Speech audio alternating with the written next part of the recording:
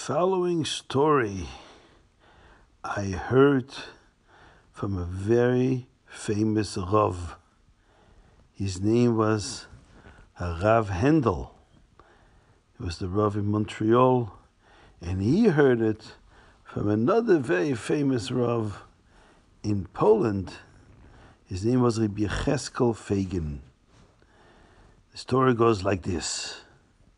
The Baal Shem Tov, when he was younger, before he became famous, there was a time when the Baal Shem Tov didn't want anybody to know that he's a great tzaddik. He pretended to be totally ignorant. He doesn't know anything. He doesn't even know how to daven. He made himself and pretended that he's totally like a stupid person. Doesn't know anything. But really, he was a great tzaddik that knew the whole Torah.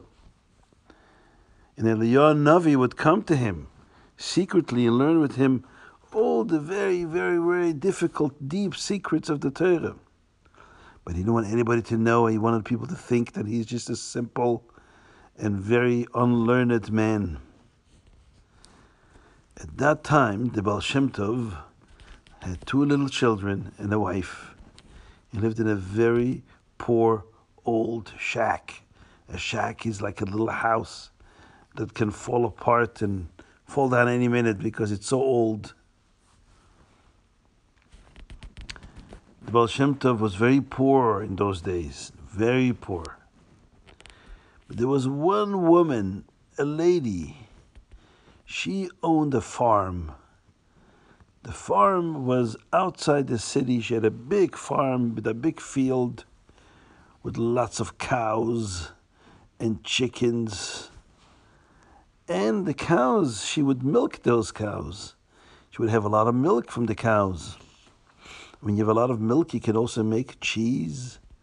You can make butter and yogurt, cream cheese, all kinds of things you can make from milk. She also had a lot of chickens, so she had a lot of eggs. And what did she do with all this butter and cheese and milk and eggs that she had? She would go and sell them. Where did she go? She went into the town where the Alter Rebbe, where the Baal Shem Tov lived, and there was a marketplace in the middle of the town where all the farmers would come from the farms around the city, and they would come and sell everything they had. And the lady would come once a week and sell all her milk and butter and cheese that she made on her farm and all the eggs that her chickens had laid. And she would sell them every week, and she made quite a bit of money. It was a good business. She made money. Now, this lady was Jewish, and she had a feeling deep inside of herself that said, oh, this Baal Shem Tov, this Jew that everybody thinks he's so stupid and ignorant, he doesn't know anything, I think he's a very special person. He just doesn't want to tell anybody. And I'm not sure exactly what it is, but I can see he's very special. And I see he's very poor. So you know what? Probably his children don't have enough food to eat. So when I come into town to bring all my butter and cheese and milk and bread and eggs to the marketplace, I will stop by in front of the house of the Baal Shem Tov, and I will put down some eggs and some cheese and some milk, enough for the whole week. So the Baal Shem Tov and his wife and children would have plenty of milk and cheese and eggs for the whole week. And she would put it down in front of the door and then go away quickly. She didn't want the Baal Shem Tov to see that she's the one who's putting all those special things for free. She would give them as a gift, as a present to the Baal Shem Tov, but she did it every single week.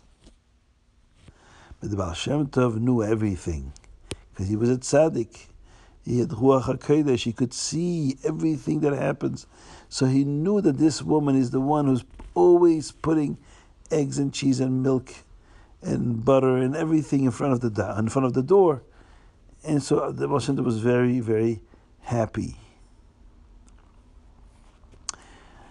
You know that giving tzedakah is a big mitzvah.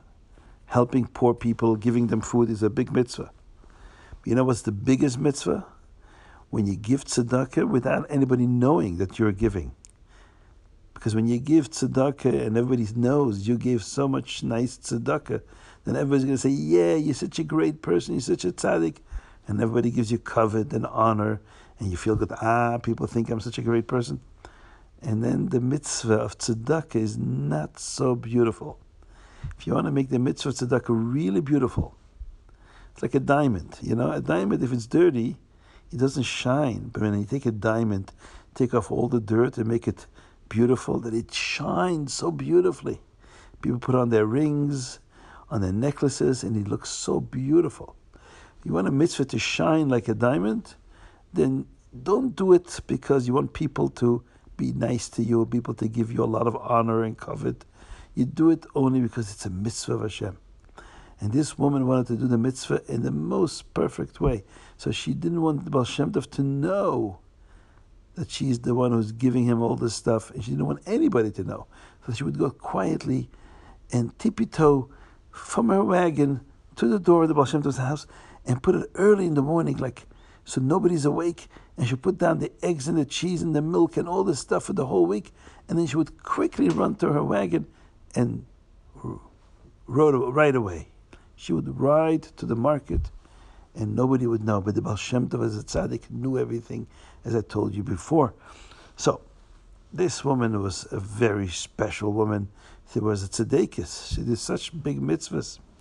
And she helped the Baal Shem Tov, such a holy tzaddik. She saved him and his family. They shouldn't have to starve. Then one day, something happened. Something terrible. You know that in Russia, in the winter, there's a lot of snow. And when it snows a lot of the snow goes everywhere. It goes down on the streets, in the fields, but also on the mountains, on top of the mountains. Now the snow freezes and stays frozen for the whole winter. But at the end of the winter, what happens? The weather gets better and nicer and warmer. The sun comes out, it's becoming almost summer. And the summer is very warm. What happens when it's very warm? The snow begins to melt. And when it melts, it just flows into the lakes, into the rivers, into the ocean. That's nice. But what happens to the snow that's on top of the mountains? Oh, that snow, when it's a lot of snow, like 3 feet of snow, tons and tons of snow, and it starts melting, what happens? Then it turns into a flood, because all that snow that's melting on top of the mountain starts rushing down quickly, down into the valley where all the houses are, and can be dangerous. Now, in the town where the Baal Shem Tov lived, there was such a mountain. And the mountain was next to a river. And the river had a bridge. People who wanted to go over the river, they can go on the bridge.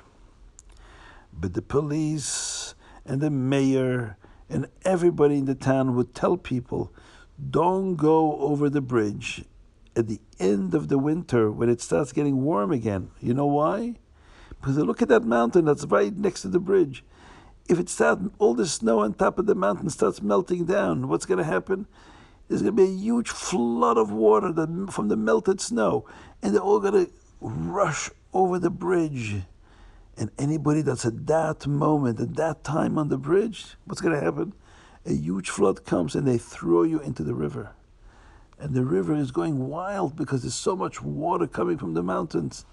And the person could drown. So they would say, listen, certain times of the month, of the year, don't go on that bridge, because that's the time when the snow melts on top of the mountains, and the water can come suddenly, very quickly, and rush over the bridge and push everybody into the river, and then the person could drown. Chas v'sholem.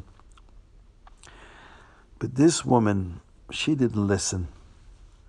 So when she came to the market one week, Although there was a big sign that said, "Don't cross the river now, this is a dangerous time, because look, it's the end of the winter, and it's getting warmer, and the sun is coming out, and the snow is melting, and look, there's going to be any minute now, there's going to be a huge rush of a lot of water from the melted snow coming over the bridge, and it's very dangerous, don't go on the bridge, don't go on the bridge." But she said, it's not going to happen now, I'm going to go over the bridge, and the water will come later. But boy, was she wrong. As soon as she got onto the bridge, suddenly a huge amount of water kept rushing down from the mountain so quickly that before she can get off the bridge, the water came right on the bridge, and the entire place was flooded with a huge amount of water. And the lady and her wagon and all the butter and the milk and the eggs she had on that wagon fell into the river. And the river there's so much water in the river, and so much wild water that was going woo, woo, in waves. And it's very hard to come out of the river like that. And the water kept pushing her down. And unfortunately, she died. That was so sad. When the Baal Shem Tov heard this, he was so sad and so upset. Here's this woman, she's such a tzedekis. She helped the Baal Shem Tov and his wife and children to survive, to live, to have food to eat. And she did this every week, and she didn't want anybody to know. And now she died such a terrible death. Baal Shem Tov gets so upset. He said to Hashem, "Hashem, please make this river that drowned this lady, let's punish this river. There will be never water going through that river again. I want that river to dry up. It will be just like a piece of ground, dry ground.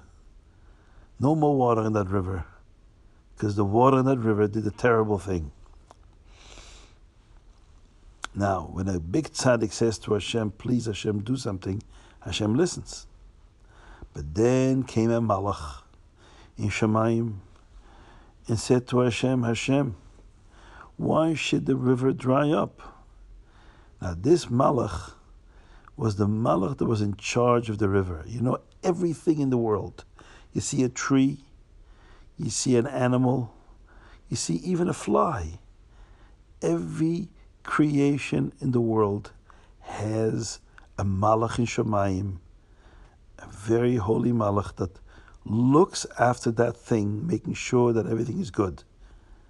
So every river has a malach. Even a blade of grass, a tiny little leaf of grass in the field, and there are billions and millions of them, but every single one of them has a separate malach in Shamayim, and that malach makes sure that that grass is healthy and good, and nobody destroys it. It's a special malach. Now this river had a malach, and that malach came complaining to Hashem. Why should my river that I am in charge of get dry? Why should it lose all its water? That's terrible. Why do that? Just because this lady drowned? This lady drowned because she wasn't careful. It's her fault. She shouldn't have crossed the river when it says a big sign, "Don't cross the river, it's very dangerous." She didn't listen. And the Baal Shem Tov was very upset because she helped him. Of course he was upset because this lady gave him a lot of food. So why should we listen to the Baal Shem Tov? Of course he's upset because this lady gave him food. But that's not a reason for that river to be punished. That river didn't do anything wrong. It was the lady who shouldn't have crossed the river. And it was decided in Shamayim. On the one hand, if a tzaddik says, then Hashem is going to do it. Because Hashem always listens to tzaddikim.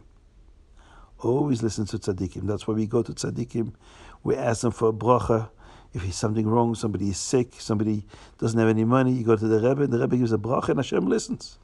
That's why we go to a Rebbe, to a tzaddik. So if a tzaddik says, Hashem listens. On the other hand, the malach is also right. Why should the river be punished? The river didn't do anything wrong. It was the lady's fault. So Hashem decided the river is going to have to dry up. But the Baal Shem Tov could never, never, never use that river, that place where the river used to be, as a shortcut. You know what a shortcut means? So when you want to cross from one side to the other side, and if there's a river of water in the middle, you can't cross it unless there's a bridge. But what if the river dries up? Then you can just drive right through because there's no more water there. It's very, very comfortable. It makes it very easy to go from one place to the other because you can just cross right away because there's no water there. Well, the Baal Shem Tov cannot do that. He cannot make it easy for himself and cross the place where the water used to be, because that means that he is going to enjoy his own making, something which he made himself. He's the one who made the river dry up. Then he's not allowed to use it for himself. Other people can cross that place since there's no water now. But the Baal Shem Tov may never cross that place. Never. And what happens if he does? Then the water is going to come flowing back from the mountains straight into the river. And it's going to be overflowing with a lot of water. And the river is going to be flowing with water again. And the Baal Shem Tov would fall into the water from all the water that's coming down suddenly into that river, into the place where the river was. And the Baal Shem Tov will fall into the water, and the water will be able to drown him. So the Baal Shem Tov should never cross there. But not only that, it was decided in Shemaim, not only the Baal Shem Tov cannot cross that place, but his children and grandchildren and great-grandchildren, the Baal Shem Tov must tell his family, none of them should ever cross that place where the river used to be. Even though there's no water there now, you can cross easily. Don't do it, because Hashem said that if the Baal Shem Tov's children and grandchildren ever cross that place, the waters will keep coming quickly rushing by, and they can even drown him. So the Baal Shem Tov wrote this in a letter, and he wanted to make sure that all his children know about this letter, and they listen to it, and they teach it to their children. Don't ever go there. It's very dangerous for you. Other people can go, but we cannot go. Now, years passed by, and the Baal Shem Tov was nistalik. The Baal Shem Tov passed away. And his son, the Baal Shem Tov had a son. His name was Reb Tzvi. Reb Tzvi was a very big tzaddik. And Reb Tzvi was a great tzaddik, but he loved a bris. Whenever there was a bris, anywhere, in any city, if they invited him to come to the bris, he would go, no matter when it was. He would go to the other city to be at the bris. And people would invite him, not just to come to the bris, but to also hold the baby. As you know, the sandik. What is a sandik? It's the person that gets a special honor to hold the baby on his lap, and he's sitting next to Eliyahu Navi, and then the moel, does the bris, which is a big mitzvah. So it's a very big honor. You only honor great, great rabbanim, tzaddikim with being sandik. So many people wanted Reb Tzvi to be a sandik for their baby during the bris. And Reb Tzvi would always accept the invitation. He would always go to a bris. Once he was invited to a bris that was going to be taking place on a Sunday morning in a city far away. Reb Tzvi wanted to leave on Motzei Shabbos. So when you leave Motzei Shabbos, since it's a long road, the city is far away, he's going to eventually arrive in the morning when the bris starts, so the Reb Tzvi could be the sandik and hold the baby on his lap during the bris. Reb Tzvi decided to leave late Motzei Shabbos. He had a wagon, he had a horse, and he had a wagon driver. Ivan was his name, was a Russian guy. He took care of Reb Tzvi's horses. And whenever Reb Tzvi had to go somewhere, he would sit on top, right behind the horses, and he would whip the horses and make the horses go fast, fast, fast, so that Reb Tzvi could get to his place where he needs to go. And so they went that Motzei Shabbos. Right after Shabbos, the Reb Tzvi made Havdalah and prepared for this trip. They went to this far place, far city, where Reb Tzvi will be the sandik for the special bris. And it was very late at night. It was already 2 o'clock, late at night, and 2 o'clock. And Reb Tzvi closed his eyes because he was a big tzaddik. He wanted to think about words of Torah. Didn't want to waste time. It's not good to waste time and do nothing. You're in a car, or you walk down the street, you always memorize something from the Torah and you say it right. If you know Shema, say Shema b'heart. You know the Psukim, say the Psukim b'heart. It's a big mitzvah to say words of Torah and Psukim wherever you go, in the street, because you're making the street holier, making the street cleaner. It becomes a much more special place because of the words of Torah and Tefillah. So Reb Tzvi would think about words of Torah when he traveled. So his mind was deep into the learning. He wasn't watching where the wagon was going.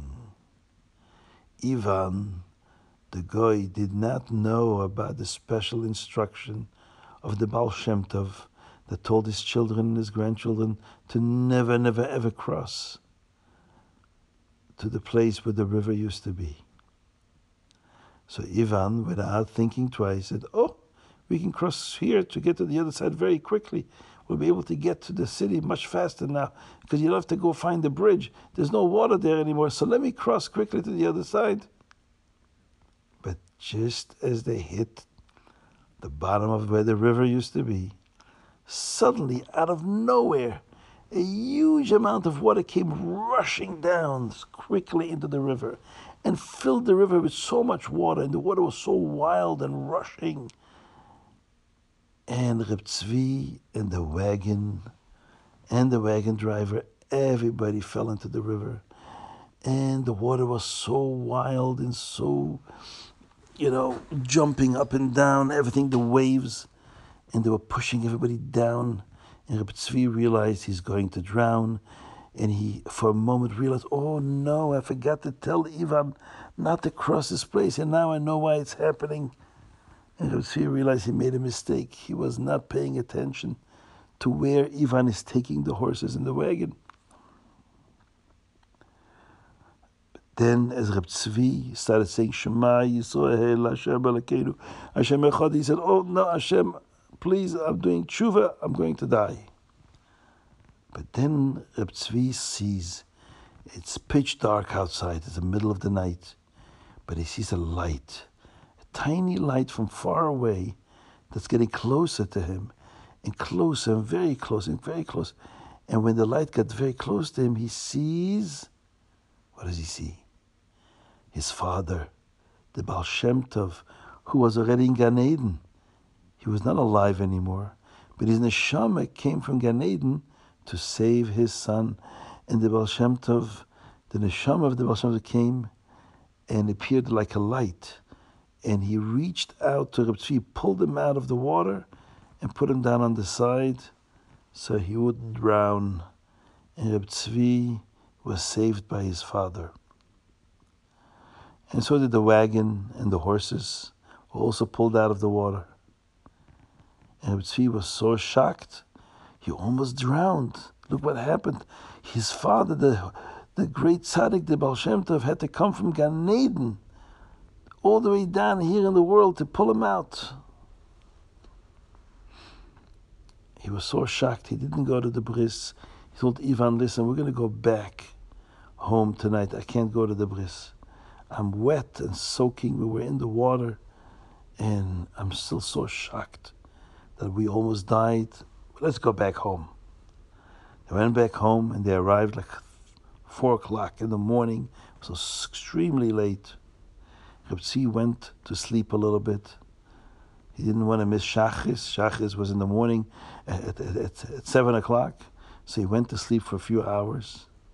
And as he falls asleep, he has a dream. And in his dream, he sees his father again. And his father says, my son, Tzvi, what did you do? Didn't I tell you to never cross this place? Because the water is going to come and drown you. You're lucky I came to save you. And then his father said to him like this, you know, I haven't been in Gan Eden for so long. Gan Eden is such a pure, holy place. This world, compared to Gan Eden, is like a smelly place, a disgusting place. It's like going into a stable full of cows that make on the floor. And it smells. Because for a neshama to come down into this world where people do so many averas, the neshama can't stand it. And the Baal Shem Tov said to his son, if I knew how hard it is for a neshama that has been so close to Hashem for so long in Gan Eden, how hard it is for such a neshama to come into the world, if I knew in advance how difficult it would be for me, I would not have come down to take you out, because it was too difficult. It was so painful for me to do this. But I came anyways. But I don't know if I can come again. So please, watch out. Don't make this mistake ever, ever again. And this is the end of the story about the great chassid and the great mashpia, Reb Cheskel Fagin. When he told the story, he said, can you imagine the Baal Shem Tov's neshama? There was such a heilige neshama, such a holy neshama, that even his neshama to come into the world is so hard. Even though for such holy neshamas, being in this world, the world doesn't affect them, because they're so holy that the world doesn't mean anything to them. But nevertheless, it was hard. How much more so it would be hard for a regular neshama, who's not the neshama of a big tzaddik. It would be even harder to come into the world once you've been in Gan Eden. Have a good night.